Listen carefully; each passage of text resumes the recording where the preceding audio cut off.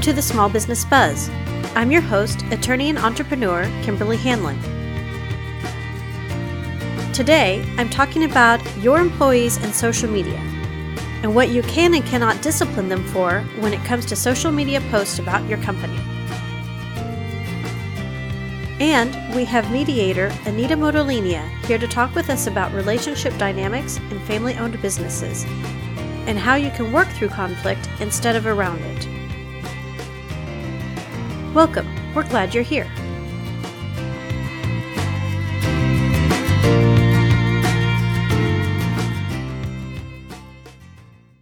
Okay, let's get to it. As a business owner, and especially as a small business, what is said about you and your company online and on social media can make a huge impact on your business. A small business can't take a whole lot of negative press without it radically skewing public perception, because, let's face it, a small business just doesn't have that large a following to begin with. If your business is a small local business and someone starts a negative dialogue about you on social media, and if it gets even a little bit of engagement, then that one dialogue really has the potential of, well, one, being noticed, and two, actually influencing the person who notices it. If you're Coca-Cola and someone says something negative about you on social media, it almost immediately disappears in the current. There's so much other content being generated about Coca-Cola every minute, or even every second, that negative comment barely even registers. You would have to have, maybe 25 or 30% of all comments being made to be negative to have the same impact that one negative comment, let alone a dialogue, can have on a small business. That's why small business owners take negative postings by their employees even more seriously. Not only can it stand out in and of itself, but it can have an even harder impact in that the credibility of the post is huge. People think, this isn't just some crank, this is an insider. This must be the real picture. So, as a business owner, you might want to clamp down on your employees being able to post negative stuff about your company online and on social media. Well, not so fast. You may have an interest in protecting your company's reputation, but your employees have a right to free speech. And even more than that, your employees have a right to talk about your workplace and working conditions with each other as part of a concerted action under the National Labor Relations Act. And it's okay for them to do that in a public forum, like on social media. Now, that doesn't mean they can totally defame or slander you. It doesn't mean that a personal rant is protected.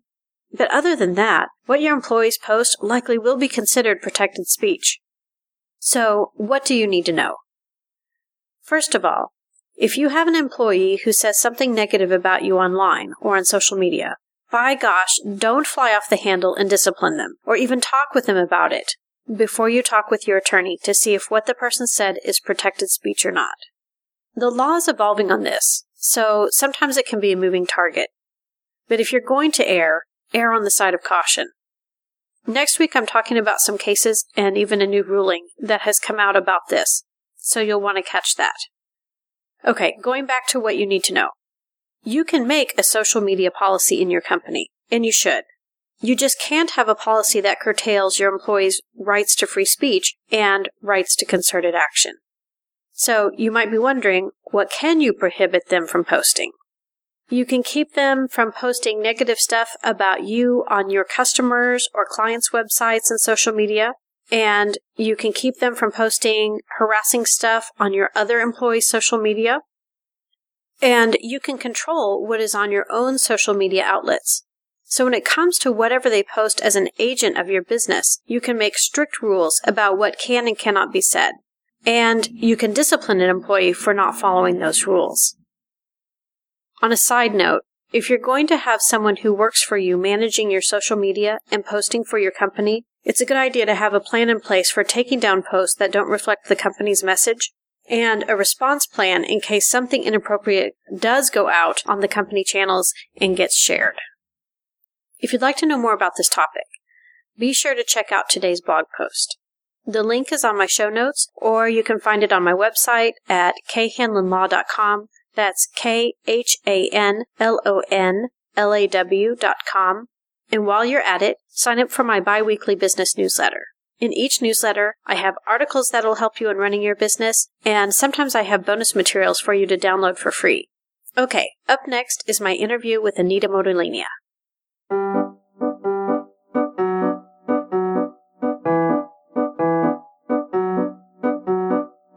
The life of an entrepreneur is a never-ending struggle to sharpen that competitive edge that will place your business ahead of the competition. Fortunately, the shape of the average workplace has changed. Finding that fine balance struck between cost efficiency and excellence is now easier than ever. We need help when we need help, but we don't need to be burdened with full-time staff. That's where Astute Business Concierge can help you. Astute Business Concierge. More than just smart, astute.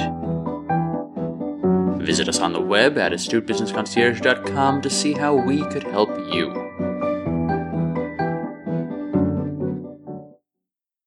Okay, I'm here with mediator Anita Motolinia, and we're going to talk today about the dynamics of family-owned businesses. So thank you for being here, Anita. Thank you for having me. I'm excited to be here. I'm so glad to have you on the show. As you know, but the people out in the podcast world don't necessarily know, you are my really go-to mediator. Really, I've seen miracles unfold when you get into a case. Thank you for that. Let's start by talking about what you see, and I suppose what I see too, are a little bit different about family-owned businesses as opposed to the average small business. Yeah, the family-owned business has unique challenges. They're working with people they've been around their whole lives. And so I see that they're going to deal with, or they are dealing with, layers of issues. And one of the things that I notice is that there's the initial pattern that they're used to with their family member. So things either are said too much or go unsaid. They're assuming certain things because of those patterns. And they are sometimes just afraid to rock the boat and have the conversation they need to have. What that does is affect the workplace situation and the bottom line, usually. So we've got a dynamic with a family business where it's suffering, be it bottom line, productivity, growth. Maybe they're doing great, but they're not experiencing the growth that they want to have. And so imagine that you have a frustrating work situation, which people have all the time in business settings, and you're having that frustration with one of the people you love most in the world, or multiple people who are, in your family. So they're compounding the issue because of that love, and sometimes there's hate if it's a sibling relationship or a complex parent-child relationship. So it's maybe a love-hate situation, and then that added to the passion for the business is really what creates the uniqueness. I think one of the things that I see is that people are willing to say to family members things that they wouldn't say to a non-family member. That's one aspect of it. Another is nobody knows your buttons more than the people who are related to you. And so you take those two things, and it can be a perfect storm for workplace drama. And I have a family-owned business, and I actually work, my mom and I co-own an executive suites together. And we just happen to have a dynamic that really works for us. And we're just lucky and blessed. That's all I have to say about that. It's my greatest good fortune that I own that business with my mom, and we work together so well. But I certainly have seen plenty of cases where in family-owned businesses, they are willing to say things to each other that I thought, wow, if that had been a non-family member, I mean, that would be almost an actionable lawsuit. Yes. I agree with you. That does happen, and you are lucky that you have a great situation with your mother. And I think that that's a lot of education that people need in communication. And again, it doesn't just happen in family-owned businesses that people communicate inappropriately, but it's more likely to happen in a family-owned business when they are communicative and they don't draw the line between home and work. And I would maybe go so far as to say what they might say to a sibling or a parent at home might be inappropriate too. And so it's teaching people that, yes, that was fine when you were 5 or 10 or 15 and acting out, and now that's no longer appropriate for the relationship that you have with this person. I'm glad that you say that. What I've observed at times is that it seems people are playing out relationship dynamics that have been long established. And it's almost like the conversation as it's unfolding has something more to do with what happened when they were 15 than what's happening now. But for whatever reason, it didn't get fully handled then, and so it's playing itself over and over again. Sometimes. Yes, and I would agree with that. That is definitely happening. I would say not even maybe, because if everything was worked out, there would be no need for it. And so it certainly, we do revert back to that pattern, and that's what makes it so challenging to be in the workplace. And when anything goes wrong, it's very easy to fall back to that. It's not comfortable. It's a familiar pattern. So people, again, will say things that maybe not appropriate in a workplace situation. And oftentimes in a family-owned business, you have non-family members working there too.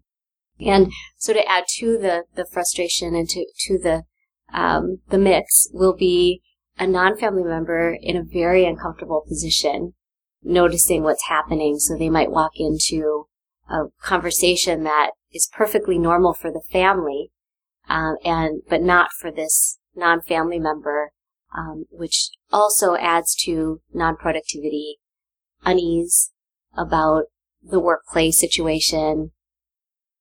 Yeah, and it can impact morale too. Yes. Yeah. Definitely. So when you've worked with family-owned businesses where there's been conflict, what have you been able to do to sort of diffuse that or help people work through that? What I like to do is work through, you said that perfectly, work through it and not around it.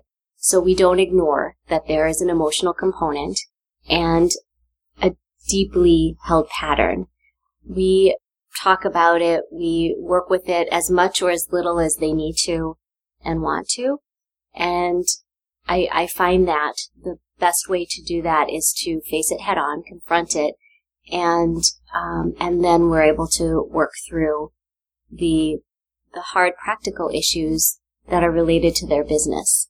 Once they can see that this is the person they love or with whom they're in conflict and that they have a common goal, then things go much easier in terms of how do we resolve this business issue. But we just can't ignore the pattern and we can't ignore the emotions. When people in a family-owned business come to you, are they surprised that they are dealing with the emotional component? Sometimes yes, and sometimes no. And sometimes within the same family, I'll get a division of some people just clearly didn't expect to have to deal with that.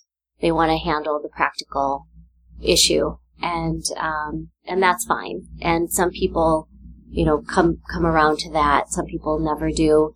And some people are ready right away and know that that's going to be something. So it's varied. I know from experiencing mediations with you that you just take people however they are, and however they are is fine. And yes. I think that is, I think you have a special gift for that. Thank you. Well, we have to start where they are, and the important part for them is, if I don't notice that, they're not going to get through it and get to the next step. And so sometimes that means we have to work independently, where I work with people individually to either slow them down or speed them up and get them all on the same page. And that's an important part of the work that we do together. I know there's a lot of different mediation models out there, and I'm sure that people in podcast land don't know about, evaluative and facilitative and all of that. But just for practical purposes, would you just describe for us what your model or your method is? Well, my model is to really mix different methodologies. I've come to realize that there's no magic pill, and as I learn different styles and different tools and the different models that are out there, and there's always something new around the corner, which I love, that each one has a value, and each person can be, affected in a good way or bad way by what I choose to use with them. So I trained in facilitative mediation initially and loved it, loved practicing. It's a great model. And what I learned was that there are others out there. And as I started training in other models, I learned transformative next. I learned that I could build upon that and be flexible. And I think that's the key for my practice anyway, is that I can gauge at any moment what's going to work for somebody. When something's clearly not working, I can shift to a different model or to a different skill set. And because mediation, it's about people figuring out a problem for themselves. It's really about them and not about me and what my comfort level is. So I find that the models are great, but they can also constrain people. So I want to make sure that I'm fluid along with the clients and they're getting what they need from me. There's also a restorative justice model that I like to use because I believe in mediation there's always a component of repairing a damaged relationship. That is really what transforms people and takes people through without me in solving their own problems. So I like to incorporate the restorative justice piece, and sometimes more than others. And I also rely a lot on communication skills. Well, that explains, to a certain extent, how I've seen what I would describe as almost like miracles arise out of your being able to help people work through the issues and what they're going through. Well, thank you. Thank you for the kind words. And it really is what the clients do the work, and I just get to watch them and guide them through it. And I feel very honored and lucky to do that. Yeah, well, and I know they do the work, but, sometimes these are conflicts that have been festering for a long time, and in creating the condition in which each person can take a step towards reparation makes a big difference. Yeah. Well, mediation does have a magical quality. I would say that that's what drew me in and what keeps me there. And what I would want people to know about it is that there are traditional ways to handle conflicts, and they're great. And I think what people need to know there are other options for them, and they can use them in conjunction with traditional methods.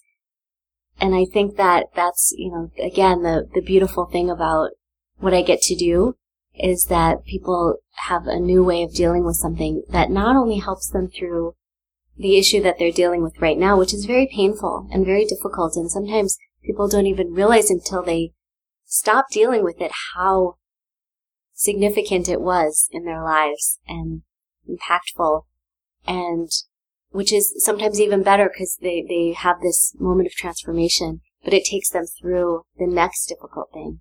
There's always something difficult and challenging that we get to encounter in life, whether it be in the workplace or at home, and or with a teenager, and they get to learn new skills out of this that they will apply, sometimes unknowingly, for that next challenge. I have seen that happen, where I've had a client, and out of doing this sort of work, they've been able to go back, and the next challenge that they face, instead of falling back into sort of adversarial conversations, they have the ability to navigate it better. And they learn how to cooperate instead of... Butt heads. Butt heads, yes. Okay, so let's take a quick break.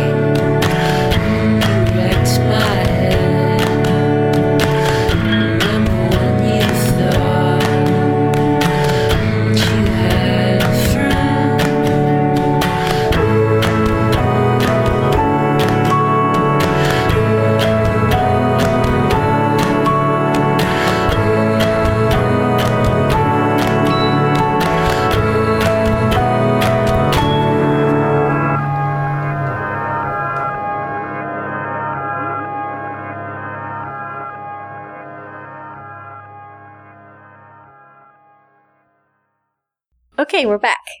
You mentioned about traditional conflict methods, which I mean, as a lawyer, I think about, the traditional method is the adversarial court system. Yes. I have found that people are more satisfied with the end result when they are empowered and have something to do with reaching the outcome or the result, even when that outcome or the result would have been the exact same as what would have been handed down by a judge in a court process. That there's just something about people having a say that makes a difference for them. Yes. Good observation, Kimberly. Have you ever had a conversation with somebody and been told you should, whatever, the you can fill in the blank? Okay, and this is how it goes when somebody says to me, you should anything. I go, yeah. And I know for myself, I've been told a number of times, you should, and it could be the same exact advice on the same exact issue, and I will choose to go the opposite way. And as soon as, and I've been the one giving the advice too, I've been the person saying you should. And it's funny to me that down the line, 6 months later, they'll maybe take that advice and come back to me and say, I had this idea and I decided to do it. And I'll be thinking to myself, well, I told you that 6 months ago. And, how come you didn't? But it really is that idea that I want to come up with it myself. Everybody has that. Some to a larger degree than others. And so yes, when you come up with the idea yourself, and that's really what I'm invested in. And what I'm committed to is helping people come up with that idea themselves. And oftentimes they will come up with a better idea than what I have because they know their life. They know what's going on and how to best solve the problem. I love it when a mediation ends and then people who walked in at the beginning and could hardly look at each other, they were so mad, are walking out and saying, okay, well, we're on for lunch tomorrow, aren't we? I love that too. I had a really great experience with a workplace mediation, where the two parties were fairly angry, and there were tears, and they left actually laughing together, and they were friends. They were friends at one point and had lost that friendship for a few years. But when they were walking out of that room, I actually had to interrupt them to end the meeting because they were talking about old times and they were talking about new memories they were going to create. And I had to say, well, I think I need to leave. I need to go home now. I think you figured this out, yeah. And they walked out of the room laughing and talking, and that's so rewarding. And they probably never envisioned that coming in. Yeah, I can imagine. So you said that they came in and they were like at a high level of hostility walking in. How is that for you, dealing with people who are expressing a lot of hostility? I mean, sometimes people they're expressing what they're expressing, but they're also embarrassed by it. But then it's what they have to express. Yeah, no one should be embarrassed about expressing something because it is what it is. And I actually am honored that they can express it in that setting. And it's important that people are able, short of physical violence, that's something I won't tolerate in the room. And, short of that, if people need to get angry or raise their voice a little bit, I think as long as the other person's okay, doing okay with that, then it's an important step to have. They needed to have that step. And again, it's the moving through, not around piece. When you're censoring yourself, you're not saying what you need to say, and there's not as much opportunity for resolution in that case. So I do want that to happen to a certain extent. Yeah. Yeah, and then let it pass. Yeah, absolutely. Well, Anita, what tip or tips do you have for people, whether they're in a family-owned business or not, but maybe particularly in a family-owned business, if they find themselves in conflict? Mm-hmm. What tips do you have for them on handling that? The first thing I'll say is something everybody's heard before, but it really is an important step, is to step back and take a deep breath. We don't realize when we're in conflict that we're not breathing regularly and we're not functioning at our normal level because we've got a lot going on in our heads about the situation, and that's normal. It's perfectly normal. So the first thing is take a deep breath. The second thing is know that the thoughts in your head are okay, and you need to be aware that you don't need to be ashamed of any negative thoughts that you have towards your family members because they're perfectly normal. But to be aware that you're having them is a big thing to notice. And so once that's done, stepping back and having that awareness, you're able to approach it in a different way. So my next tip would be to challenge yourself to approach it in a different way, not the way, if it's a sibling, don't go to them the same way you would have gone into their room and said, stop taking my clothes or stop, stealing my books or whatever it is they stole from your room. It's not, you're in a different situation, so you want to approach it differently and think about your sibling, parent, family member in a different way as a human being. And then see that might change how they respond to you. If it doesn't help, then be aware that there are professionals that are there to help you, that have a different perspective of your business, of your family, and it's very difficult to pull yourself out of the perspective you're in, and that's why these professionals exist. So don't be afraid to ask for help. I like what you said about noticing the thoughts that you're having and then just being in a space of acceptance of them. I did some work, a handful of years ago, and it made a huge impact on me, that work that I did. And I learned in doing it that thoughts are something that just arise. You have no control over them, and they're not true. Yes. And you are not your thoughts. Yes. And you might have really some nasty thoughts about your sibling, for example. Or even yourself. And it's not the truth. It's not the truth, and it's also nothing to be ashamed of.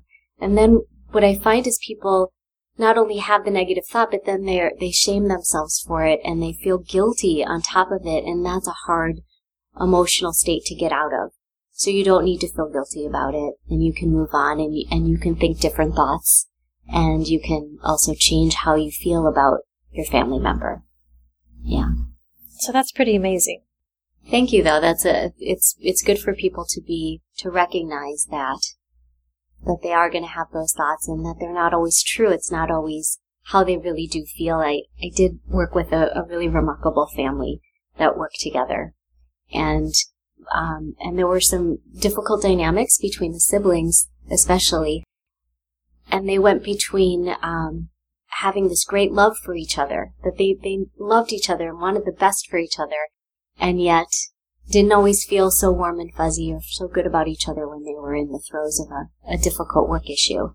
And they had tremendous guilt over having those feelings and thoughts. Well, I think when there is a lot of deep love or strong emotional ties, it is easy to have strong emotions just in the opposite way. I mean, people don't usually explode because they're apathetic. Right. Right. Yeah, they care, and they're, again, passionate about their family and about their business. Yeah, I've noticed that too. The cases that I've had where there's been a lot of conflict within a family business, or even a closely held business that isn't a family business, but the people are like family to each other. And when there's volatile conflict, there's also a deep, deep caring. Yes. Yeah. That isn't always expressed. Yes. And that's another thing. You can start from that, if you like. Start from the caring place and recognize that you do care about this person, and that's why you are so upset. I've also seen that once in those cases they are able to work through whatever is the issue, man, when those people get aligned, those businesses just succeed and prosper like nobody's business. Absolutely. And that is the goal. And that's what they want. They all want the same thing. And that's what we want them. We want for them as our clients. We want them to succeed. And that's absolutely possible when they allow that to happen. Well, Anita, thank you so much for being here today. How can people get in touch with you if they want to learn more or might even want to contact you about helping resolve their own conflict? I would absolutely welcome people contacting me with questions. I offer a free consultation, and you can reach me at 612-840-0180. You can also send me an email with an inquiry at anitamotolinia.com. And my website, which I'll spell for you, my last name, I know it's a challenging one, but my website is anitamotoliniamediation.com. It's ANITA. Motolinia is MOTOLINIA. And I'll put a link on our show notes as well. Great. Great. Thank you so much for being here, Anita. It's always wonderful getting together with you. Oh, it was a pleasure. I enjoy talking with you so much and love your perspective, and I'm always happy to be with you, Kimberly. Oh, thanks, Anita. Thank you. Thanks for having me.